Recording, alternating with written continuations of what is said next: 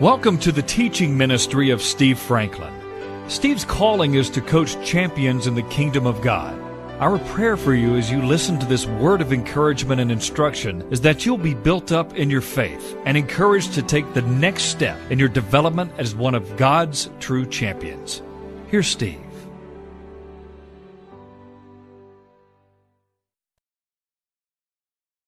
In 1 Corinthians 13, Holy Spirit, would you, who inspired and protected the Word, would you anoint that Word by your life, the very Word that is full of life and power. We may receive it and open our hearts to do so in Jesus' name. Amen. In 1 Corinthians 12, the apostle writes about gifts of the Holy Spirit. We call these, or I do at least, and others, manifestation gifts. Those are gifts of the Holy Spirit. In Romans chapter 12, there is a list of spiritual gifts that come from God. They are part of your spiritual genetics. We call those motivation gifts. What is it that motivates you spiritually? Motivation gifts, Romans 12. Manifestation gifts of the Spirit, 1 Corinthians 12. And then there's the office gifts of the Lord Jesus Christ. Apostles, pastors and teachers, prophets, evangelists. Those are life-giving, life-supporting callings called office gifts. They are given by the Son. Manifestation gifts by the Spirit, and motivation gifts by the Father. Did you get that? Well, we'll teach that at another time. But after his discussion on the manifestation gifts, Paul says in chapter 13, something is greater than the gifts. In fact, you can have all these gifts, but if you're lacking something, it means nothing. None of the gifts are as vital as what he's about to say. Though I speak with the tongues of men and of angels. You can have the gift of tongues, and you know that tongues are in two parts. One is the public edification of tongues with interpretation. The other is the manifestation of spiritual language in prayer, by which the mind is unfruitful, but the Spirit is exercised. So there's a long discussion and teaching about all that, but let's stay with our course here. Though I speak with the tongues of men and of angels, that's not a badge for me. If I do not have love, all that language is sounding brass or a clanging cymbal. It's just an annoyance without love. And though I have the gift of prophecy, and I want to remind you, chapter 14, verse 1 says that we should desire the gift of prophecy. And though I have the gift of prophecy and understand all mysteries and all knowledge, I may have that spiritual discernment gift, prophecy gift. And though I have the gift of faith, so I can just speak to mountains and they move, but if I don't have love, I am nothing. Isn't it interesting how we tend to pursue those powerful things instead of the love of God? And though, verse 3, I bestow all my goods to feed the poor. I can have the gift of giving. And though I give my body to be burned, I can even have the assignment of martyrdom. But if I don't have love, even that incredible act profits me nothing. Wow. Then, as we saw last time when we studied, let's review it just a minute. Love suffers long. We don't like to think of love involving suffering. But the deeper you love, the greater capacity there is for suffering. If you don't love somebody, they're not going to hurt you that badly. But if you deeply love, there's pain involved just by human relationships. The deeper you love, the greater capacity there is for suffering. Some of you stay up at night, in the middle of the night, praying for your children. If you didn't love them, you wouldn't be suffering at 3 a.m. Amen. Love is willing to suffer long and not pull the plug. Hallelujah. Unfortunately, the culture and even the church just wants comfort. Just doesn't want to have to suffer anything. That is not an accurate biblical teaching of those of us who know and follow Jesus. It hurts. Love is eventually going to hurt you. But it's worth it because God's very nature is love. God says, if you don't love one another, you don't even know who I am. Love suffers long. It's kind. It's not bullying. It is gracious and cordial and considerate. It does not envy. See, real love, it's agape in the Greek. It is the love of God. Where is that love? God so loved you that He gave His only begotten Son. The love of God, Romans 5:5, is poured out in your heart as a believer by the Holy Spirit. 1 John chapter 4, verse 16 through 18, God is love. He's motivated by, characterized by unconditional, unrelenting love. There is no fear in love. Perfect love casts out fear. That kind of love is secure. How many of you know if you really love somebody, you won't be afraid of them? There is no fear in love. Perfect love casts out fear. If you truly love them, you won't be afraid of them. Love does not parade itself. It doesn't call attention to itself. It's not always talking about how much love I have. Others will see it. You don't have to parade it. It's secure. It's not pretentious in any way. It's not puffed up. That means it is not arrogant. Love is not... You know, there's a lot of people who talk about loving each other and loving the world and loving people, but they come across with great arrogance. That those two are not... They're not congruous. Love is not arrogant. It does not behave in a rude way. Have you noticed how demanding our culture has become?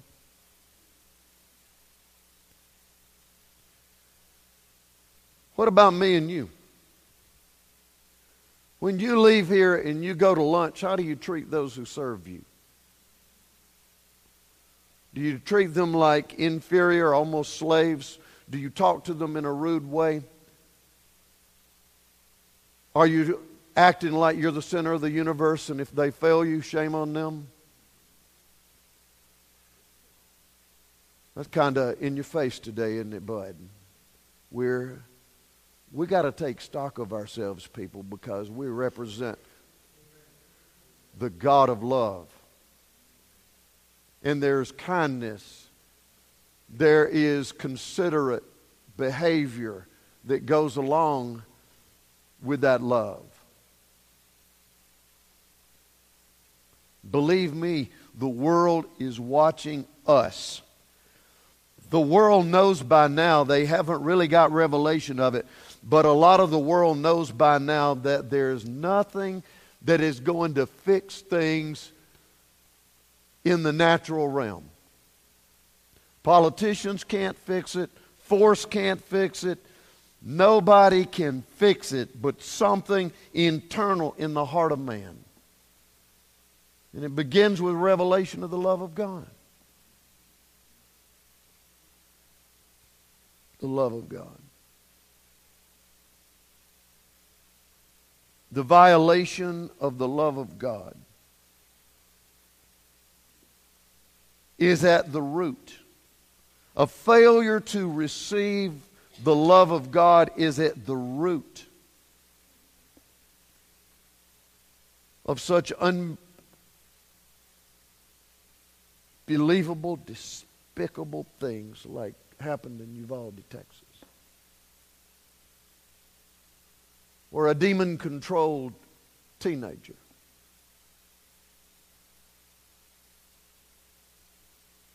could violently murder little children.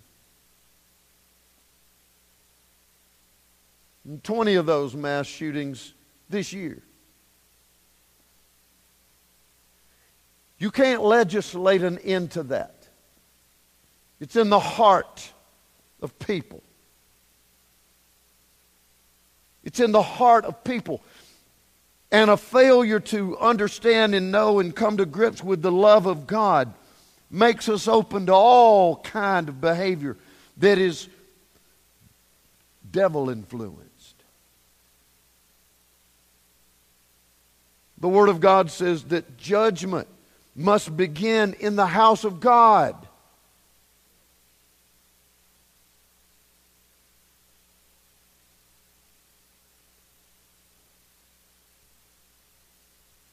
The issue is in the heart. The issue is in the heart. And until and unless we come to grips with the living reality of the love of God, nothing's going to change. Nothing's going to change. It is in the heart. And it's a connection to the love of God that we need.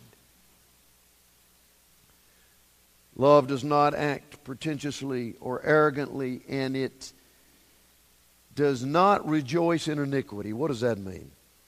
Does not rejoice in iniquity. If I'm really operating in the love of God, I don't secretly rejoice when somebody fails or gets hurt.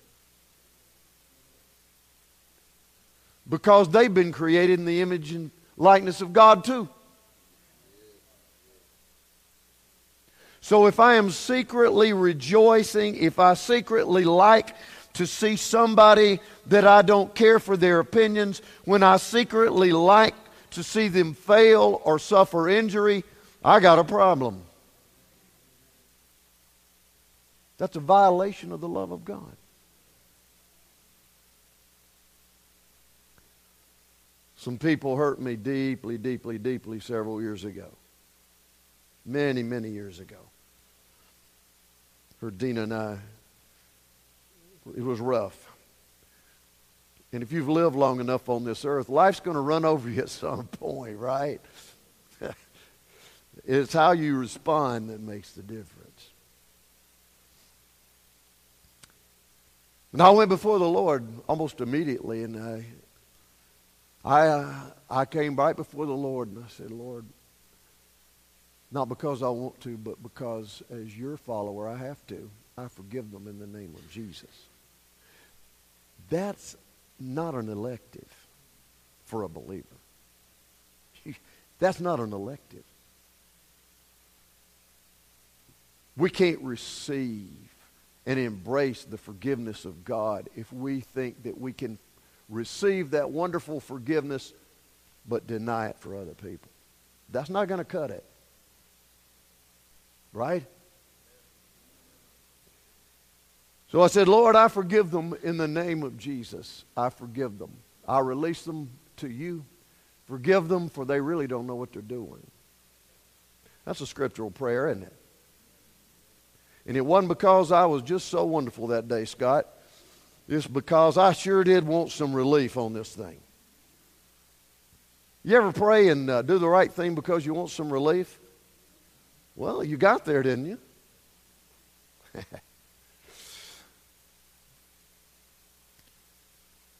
But boy, days and weeks went by, even months, and I just couldn't shake this.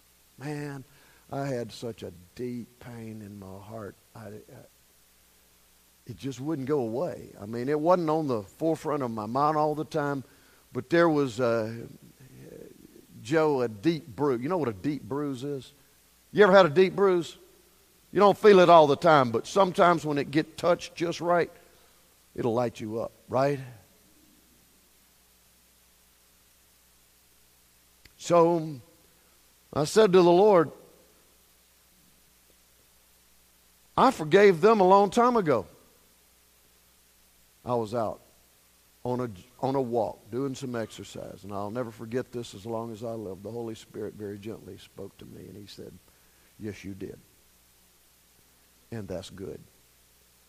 I said, well, why is it that I don't seem to be able to get over it? You know what I mean? You can release something, but you just can't get over it. 3 of us know what that feels like. I know you know. So the Holy Spirit said to me, you have forgiven them, and that's good. I require that. But I told you to bless your enemies. Oh, wait. What was that? I don't think I heard that. I told you to bless your enemies and pray for those who misuse you. Uh-oh. And I got to be honest with you. I got to be honest with you, Georgia. That took me a minute. That got my attention, Otis. I thought, Lord, I don't know if I can do that. And the Lord said to me, I told you to do it, and I will give you the strength to do it. All you got to do is be willing to obey me. I said, well, Lord, I don't really feel it. He said, you don't have to. You just do what I told you to do. If you wait till you feel it, you're not going to get there. How many of you know if you wait on your feelings, you won't get there? Crowd's increasing. We got 10 on that one. So I said, Lord, I don't know if I can do that. He said, well, you just do it and I'll give you the strength. So I began to bless these men, and I began to bless their family. I began to bless their business. I began to bless their health. I began to bless their finances. It was not fun. I didn't even want to, but something happened that day. I got free. I wasn't carrying them anymore. Those deep bruises on my soul were gone. Just be willing to do what the Lord tells you. And if you will be willing to do it, He will give you the grace, the strength, the ability to do it, even when you don't feel like it, and God will turn things around. We cannot rejoice in iniquity, that is somebody else getting injured or hurt, and walk in love. So I'm going to ask you something now. These people that you see on TV that you don't even like the sound or the sight of them, would you go before the Lord and say, you know, secretly I really want them to fail? Secretly, I really would rejoice if they got hurt. You better watch it now. That's not operating in the love of God. We're either going to be the church or we're not.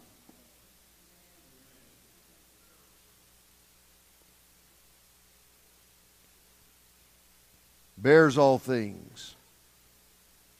Verse 7, believes all things, hopes all things, endures all things. Love never fails. How many of you know that if we will operate in love, we can fail, but love will not fail? Do you know love will bear witness when you don't even know what to say? Do you know that when there is a rift and whatever it is, if you will stay in a position of love, love will keep working and never fail? Love's not going to fail. And it'll work when nothing else will.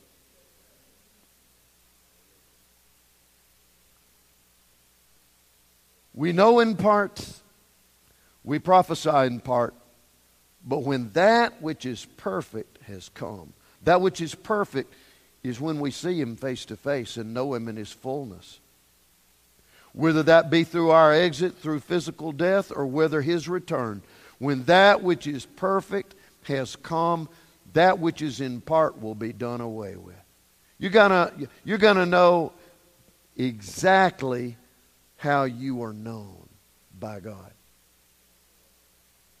When you see the Lord, all mysteries will be resolved. Hallelujah. All situations will be resolved. So let's remember this, that love is the primary way we know the Lord. You know what did Jesus say? By this shall all men know that you are my disciples. If you have the right doctrine. No. If you go to the right church. No. If you live in America. No. If you support the right candidates. No. By this shall all men know that you're really my disciple, if you have love for one another. Not just some syrupy feeling, but that love is defined by what we've read and seen in these verses. And all of us have work to do. Oh, yes, we do. Nobody in here has perfect love. We're growing in it. I said we're growing in it. It's a journey, not an event. That love's been poured out in our heart, but for us to walk in the full revelation of the Spirit is a journey. A journey. Remember this, folks. Holding on to, nursing hurts, imagining how you can get back at somebody or make them pay is going to sap every bit of the energy you have. It'll wear you out. Surrender to the love of God. Decide to see as He sees. And His Spirit, His grace will help you.